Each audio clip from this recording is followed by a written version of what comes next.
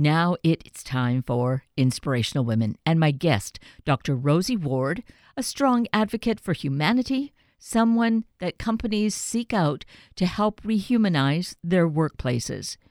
Dr. Rosie Ward is the author of Rehumanizing the Workplace, Future-Proofing Your Organization While Restoring Hope, Well-Being, and Performance.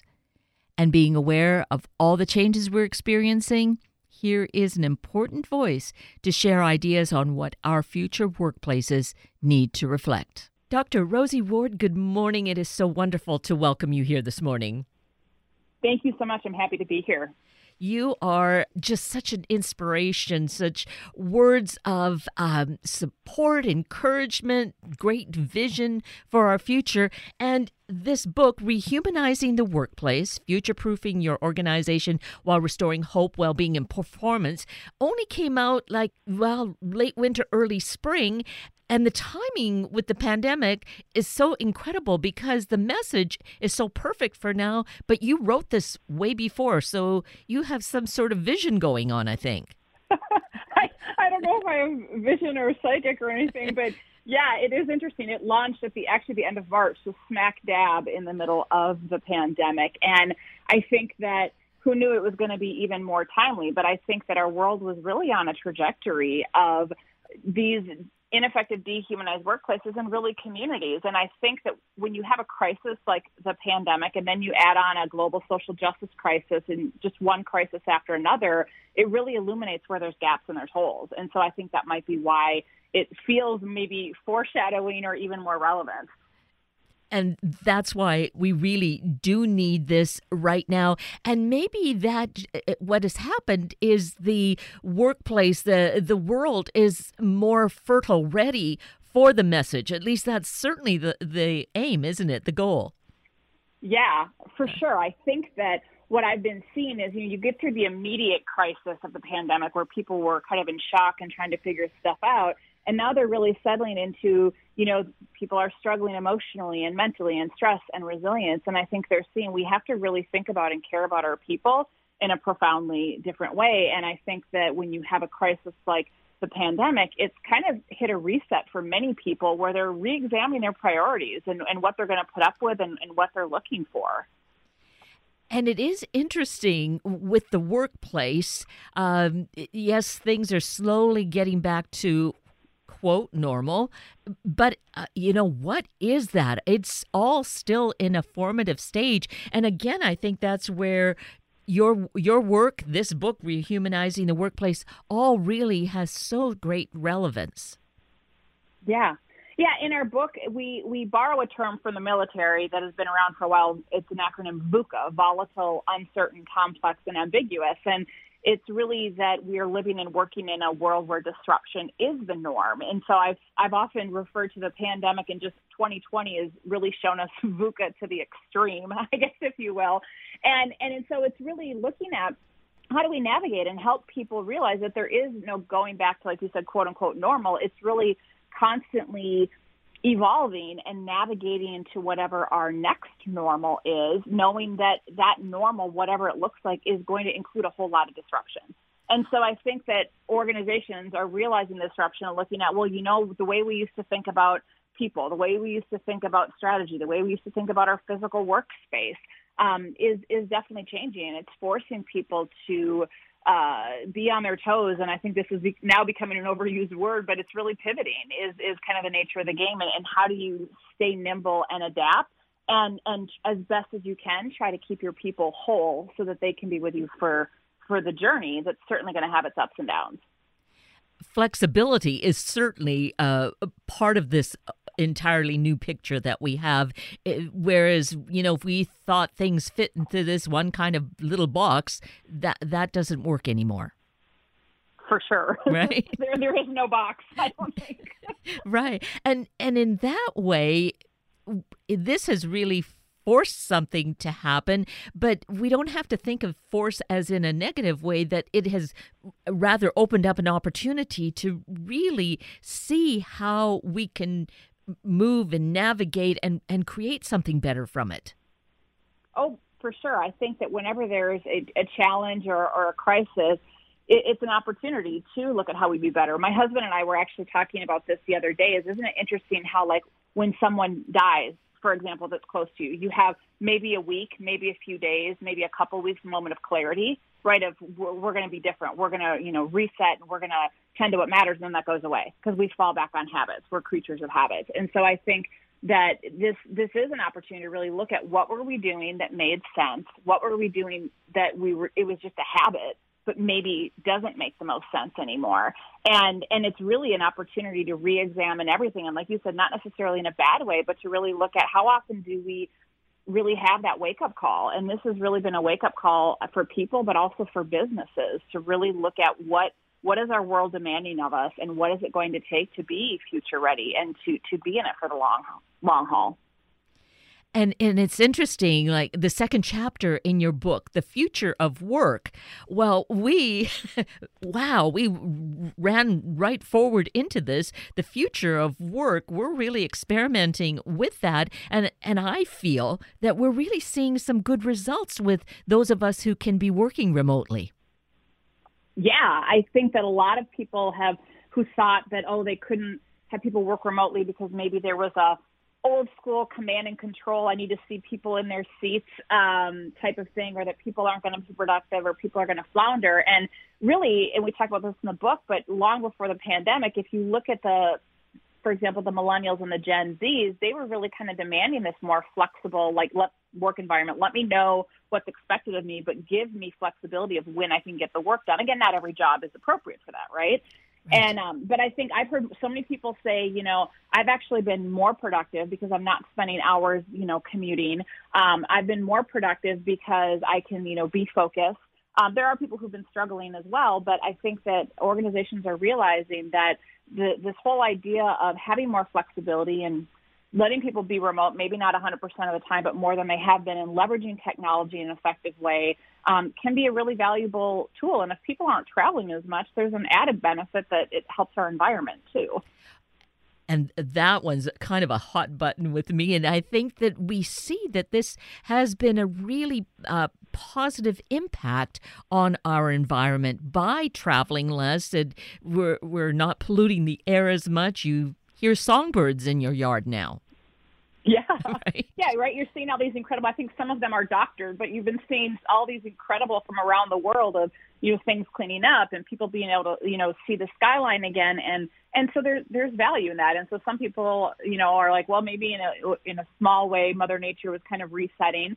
And so I think that even as we usher back into people traveling more, I think that businesses in particular are thinking, yes, there's value in bringing people together in person, but do we have to do it as often as we did, right? And can we have this balance where we can leverage technology, we can be kinder to our environment, we can perhaps save some money, and really being more thoughtful and intentional about travel, about, just all of our stakeholders. Exactly. And, thinking of the ways cities have become maybe too congested, all the extra building that's gone on, that's going to simplify all that. Now, everything has its ups and its downs, or the yin and the yang of it, because, of course, construction's important. But maybe we'll just be more deliberate and thoughtful of how we do this. Yeah, that's my hope. And I think you said something really important, is the deliberate and thoughtful. And we really weave that throughout our book. And really the work that we do is about, can we just get off of autopilot, right? And doing things just because we're mindlessly, and really bring more presence, intentionality, and deliberate acts, whether it's into how we go about our day, how we go about our businesses, how we think about construction, how we think about whatever. I just think there's so much that we leave to chance, or we're not being deliberate and intentional. And that's, I think, where we get into trouble in a disruptive VUCA world. And so the more that we can equip people to bring that intentionality back, I think we're going to fare far better. And I think it allows... ultimately, the environment is trusting people, allowing all the voices to be heard rather than having that, top-down model. I think collaboration is a word that comes up in your book. And, I think the majority of us would want to embrace collaboration. Yeah, we quote, and I don't know if she's the one that said it, but she said it in some of her books. So we quote Margaret Wheatley, and she regularly says that people only support what they've helped to create. And so if you're not including people in the process, if you're not including the stakeholders and you're expecting them to just carry out a vision or carry out orders, it goes against our DNA. We are biologically hardwired to rebel and push back if we have not been a part of the process to some degree. And so collaboration becomes really, really important, which means also that you have people and different personalities coming together. And so if you're going to foster collaboration, this means that we also have to equip people to be able to be more self-aware, right? Manage their triggers when they, their hot buttons get pushed and they're not going to listen or not going to shut down. We have to teach people how to listen to one another. It's really all of the quote unquote soft skills that have not been traditionally taught in management, yet all the research points to those are the most important skills that we can build in people and what our world demands of us. So I think there's a whole lot there, but if we're not fostering that and we're not equipping people to collaborate and work well together and be more emotionally intelligent, we're going to be in a whole host of trouble. And so the book beautifully goes into all these different aspects when you're talking about the listening. You have a chapter on effective communication, listening, of course, being a big part of communication. Yeah, I think most of us tend to listen with the intent to reply rather than listening to truly understand. And, we already have our thoughts formulated, we're already jumping in, and we've never really heard the other person. And so much now, even with the pandemic, what I see with organizations is they've ramped up their communication in the telling. They're pushing out all kinds of information to people, which people need to be informed or what's next, but they're not listening. I was talking to several of our clients in the last couple of weeks, and they're struggling, and I said, you need to have listening sessions. You need to just start listening, not solving, not making excuses, not telling. People want to feel heard and seen, and listening is a really powerful way to do that. And it's a gift we can give to our neighbor, to our family, but certainly in a workplace as well. And another word that popped off the page for me was belonging, that's something that each of us, it really is so involved with the listening. It's involved with the collaboration. It's part of being the team and feeling like that you really do matter. So belonging is a big thing. It's a huge thing, yeah. And Brene Brown regularly talks about how we are neurobiologically hardwired for connection and belonging. And you think about, I have a 9-year-old, and it's always, am I fitting with my friends and do I belong? From the time we're small, it's all about that community and connection. And so I think, if you want to take this into what we're seeing with all the social justice movement ramping up, which it's really about, do I belong, right? Yes. Am I seen as a person? Am I seen as a human being? And do I belong here? And so I think you're seeing belonging come up even more. And then when we're physically separated because of social distancing, you're seeing that need for belonging being challenged even more. So it is interesting because we see it in all these shapes and forms, from the very kind of small family unit through the schools, through the businesses, and then through our country. So yes, it is huge. Yeah. And what's funny is, my 9-year-old son, Peyton, who I talk about in the book, he's been pretty good throughout all of this. And all of a sudden yesterday, out of the blue, he says to me, Mom, I want to go back to school. I miss learning and I miss my friends. And they did the e-learning, but it's not the same. And I just said, I know, buddy. I'm like, hopefully you can go back this fall. It's like, okay, enough is enough. It's been several months. And he's like, I want to go back to this structure and where I belong and where I have people. And I think our kids are feeling it. I think, our senior citizens are feeling it, and everybody in between. Yes. And wouldn't it be ideal, rather, if, like with the schools, as with businesses, to be able to offer the model of, incorporating both, that, their kids most probably thrive being in that social environment, but there are those who don't, that it's really too challenging for them, that there would still be the option of remote learning for them. Yeah, I think what this has brought forward for schools and for workplaces is that it's not a one-size-fits-all. and that we have figured out a way to, granted, people who want to be connected and social have been forced to be separate, and that's been hard for them. But I think that there's a way that we can accommodate different styles of learning, of processing, whether you want to call it introversion, extroversion, and find something that works for people, because no two people are alike, but we can have that adaptability and flexibility to really look at how can we ensure that as many people can thrive as possible. And so here you were with this visionary insight you didn't know you had at the time, because there's that chapter on holistic culture, which again, holistic is at every level, just as we've touched on, with the previous comments. That's what is being built, right? Yeah, we talk about, that we really have to first and foremost see people as people. And so we talk about diversity, inclusion, and equity, and really what does it mean, and really expanding it to not just race and gender and sexual orientation and country of origin, but also even looking at size, right? There's weightism and ageism, and just really how divided that we can be, and that if a workplace is going to be truly human and holistic, we have to first and foremost really see people as people, not our labels, not our ideas, not our judgments. And that can be hard to do. As we all know, we have unconscious and implicit biases. And so it's how do we help people become more self-aware of where those might be at play, equip them to notice any judgments they have, and then be able to pause and set those judgments aside to truly see another human being. And that's, again, going back to your intention word, that takes intentionality. Yes.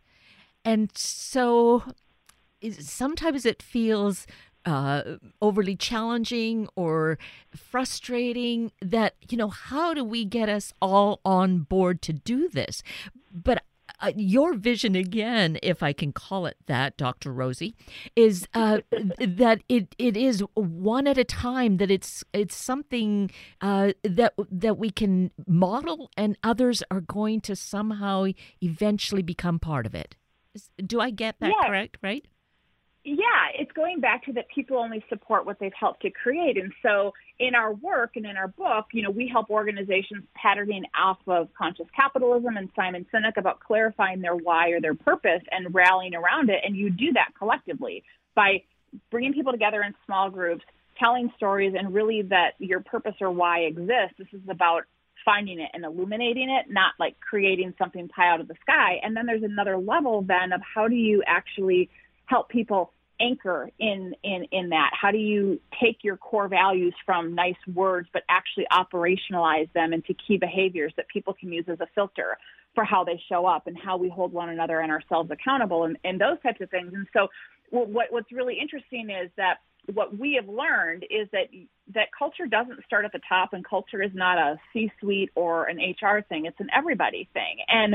But you have many subcultures, and culture ultimately resides at that local team level or family level or whatever, right? The small group level. And so when you do work team by team or group by group, right, and you help everybody show up as a leader, meaning that they're being self-aware and trying to become the best version of themselves while maximizing their positive impact on others, where you help people learn how to listen. You engage people in a process to create a shared collective vision for their team, for their family, right, and how they're going to show up. It's like a grassroots movement. It starts to spread one team at a time versus this top-down initiative. And that was hugely eye-opening for us, and been so encouraged by how you can transform communities and workplaces by really taking that approach, one team at a time, one family at a time, one group at a time, and you build from there, and you build a common language, you build intentional, deliberate practices, and it's really inspiring. It makes it seem more tangible, because if we're waiting for somebody else or a top-down approach, it's not going to get done. Right. Yes, it really is so wonderful to have then each individual valued. It's each one of us then is seen as a leader, that at different times we're going to be called upon. Sometimes we're the supporter, but other times we're the one with the ideas, and we draw the team forward. Absolutely. And you think about it, you can show up as a leader in your friend group, you can show up as a leader in your community, you can show up a leader in your family. And you're right, sometimes people need to be the supporters and followers, and sometimes we need to lead, but I would go so far as to say, particularly in our current disruptive to the extreme world, that we really need everybody to say, I'm going to show up as a leader in my life. I am going to do my own self-work, right, to become a better version of me.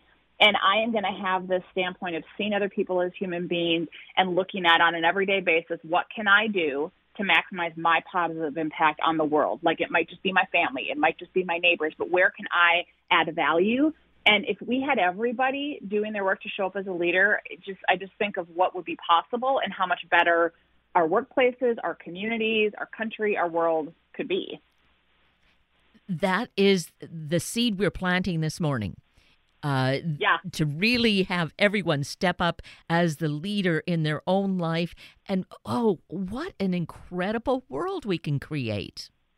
Right? I mean, right? It when I'm down in the dumps and I see somebody doing what might seem something small, but they're showing up as a leader, it gives me hope and it gives me encouragement. And I think it also, as human beings, we like to be autonomous and we like to feel like we have control. And when our entire world feels like it's spinning out of control and we realize, wait, I can do something, I can play my part. I don't need to sit back and wait for someone else who, quote unquote, is more qualified.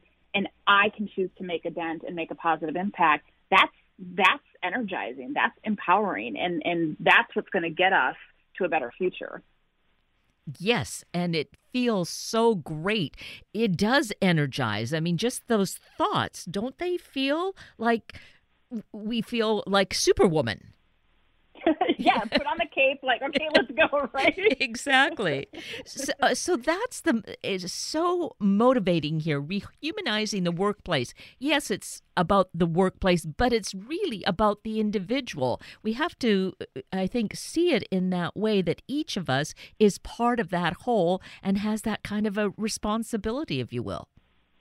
Absolutely, and that's why at the end of every chapter, we summarize it with, here's things you can do, meaning the reader, right now, to show up as a leader and make a positive impact. And so it's really full with, yes, it's about the workplace, but it's about it's about your community. It's about, how are you define that? And what can you do to start to influence and lead positive change?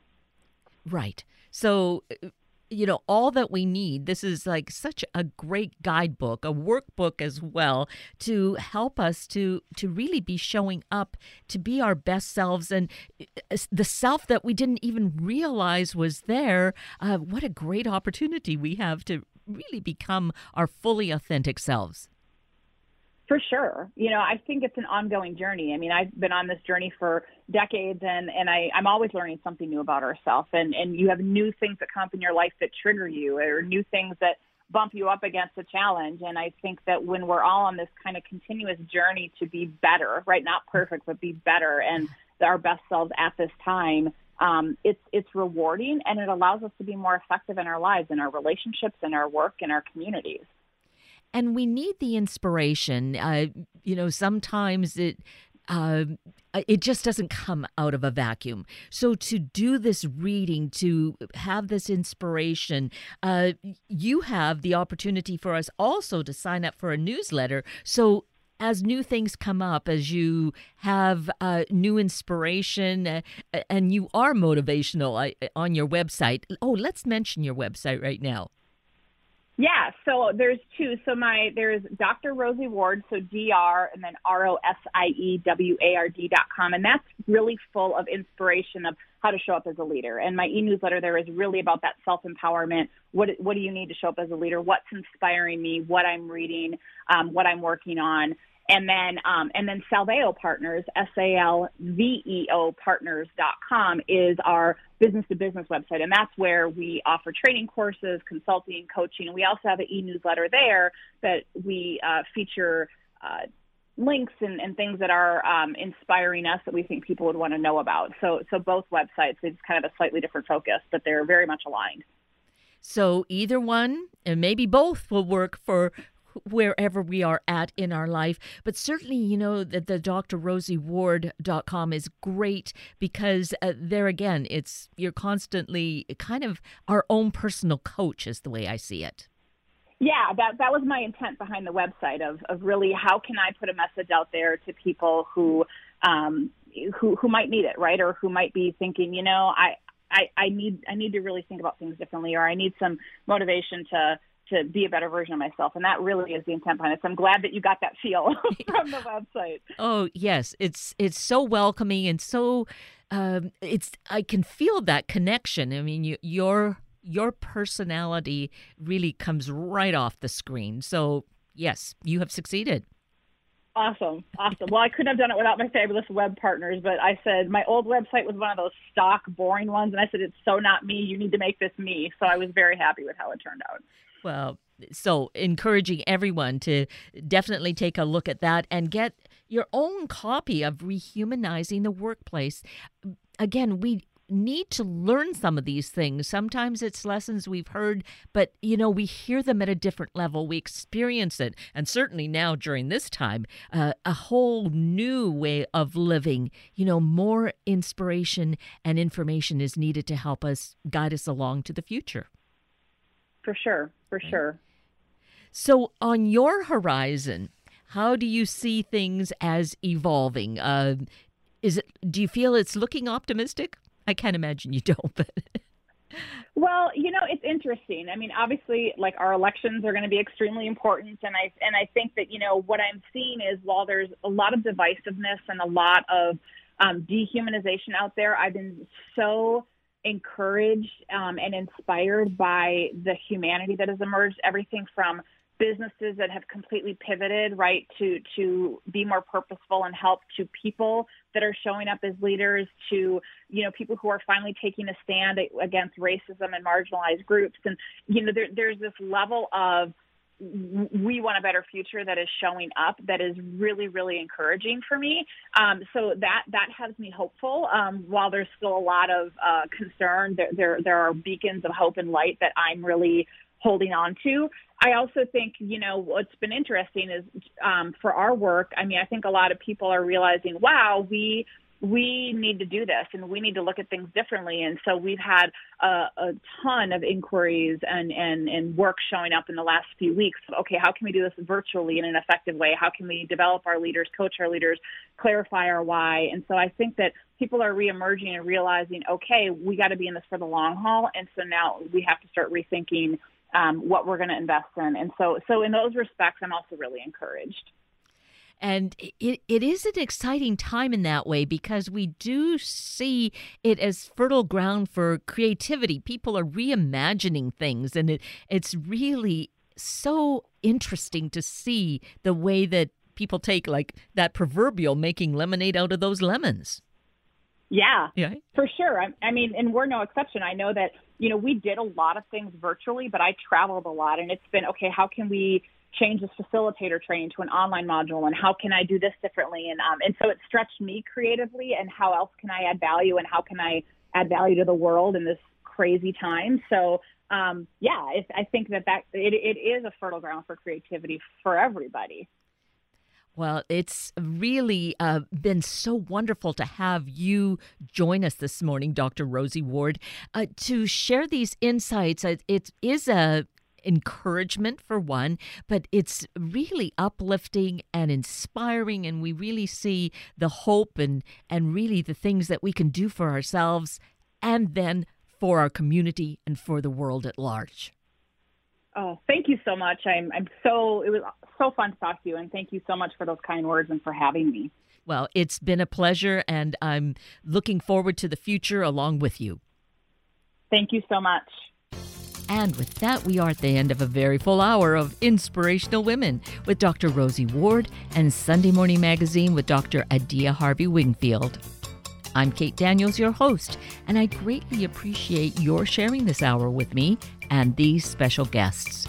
For details you might have missed or information you'd like to know, please just send me an email, kated@warm1069.com, and I'll get right back to you. Also, if you'd like to listen again or share these important stories with your family and friends, find the podcast on our Warm 1069 webpage. Just click on the podcast tab, then Sunday mornings, and look for the show and guest names. I now wish you and your family a day of being open to learning and becoming an informed leader. Have a week of the same, and then please plan to join me again next weekend for another hour of Sunday Morning Magazine and Inspirational Women on Warm 106.9. Good morning.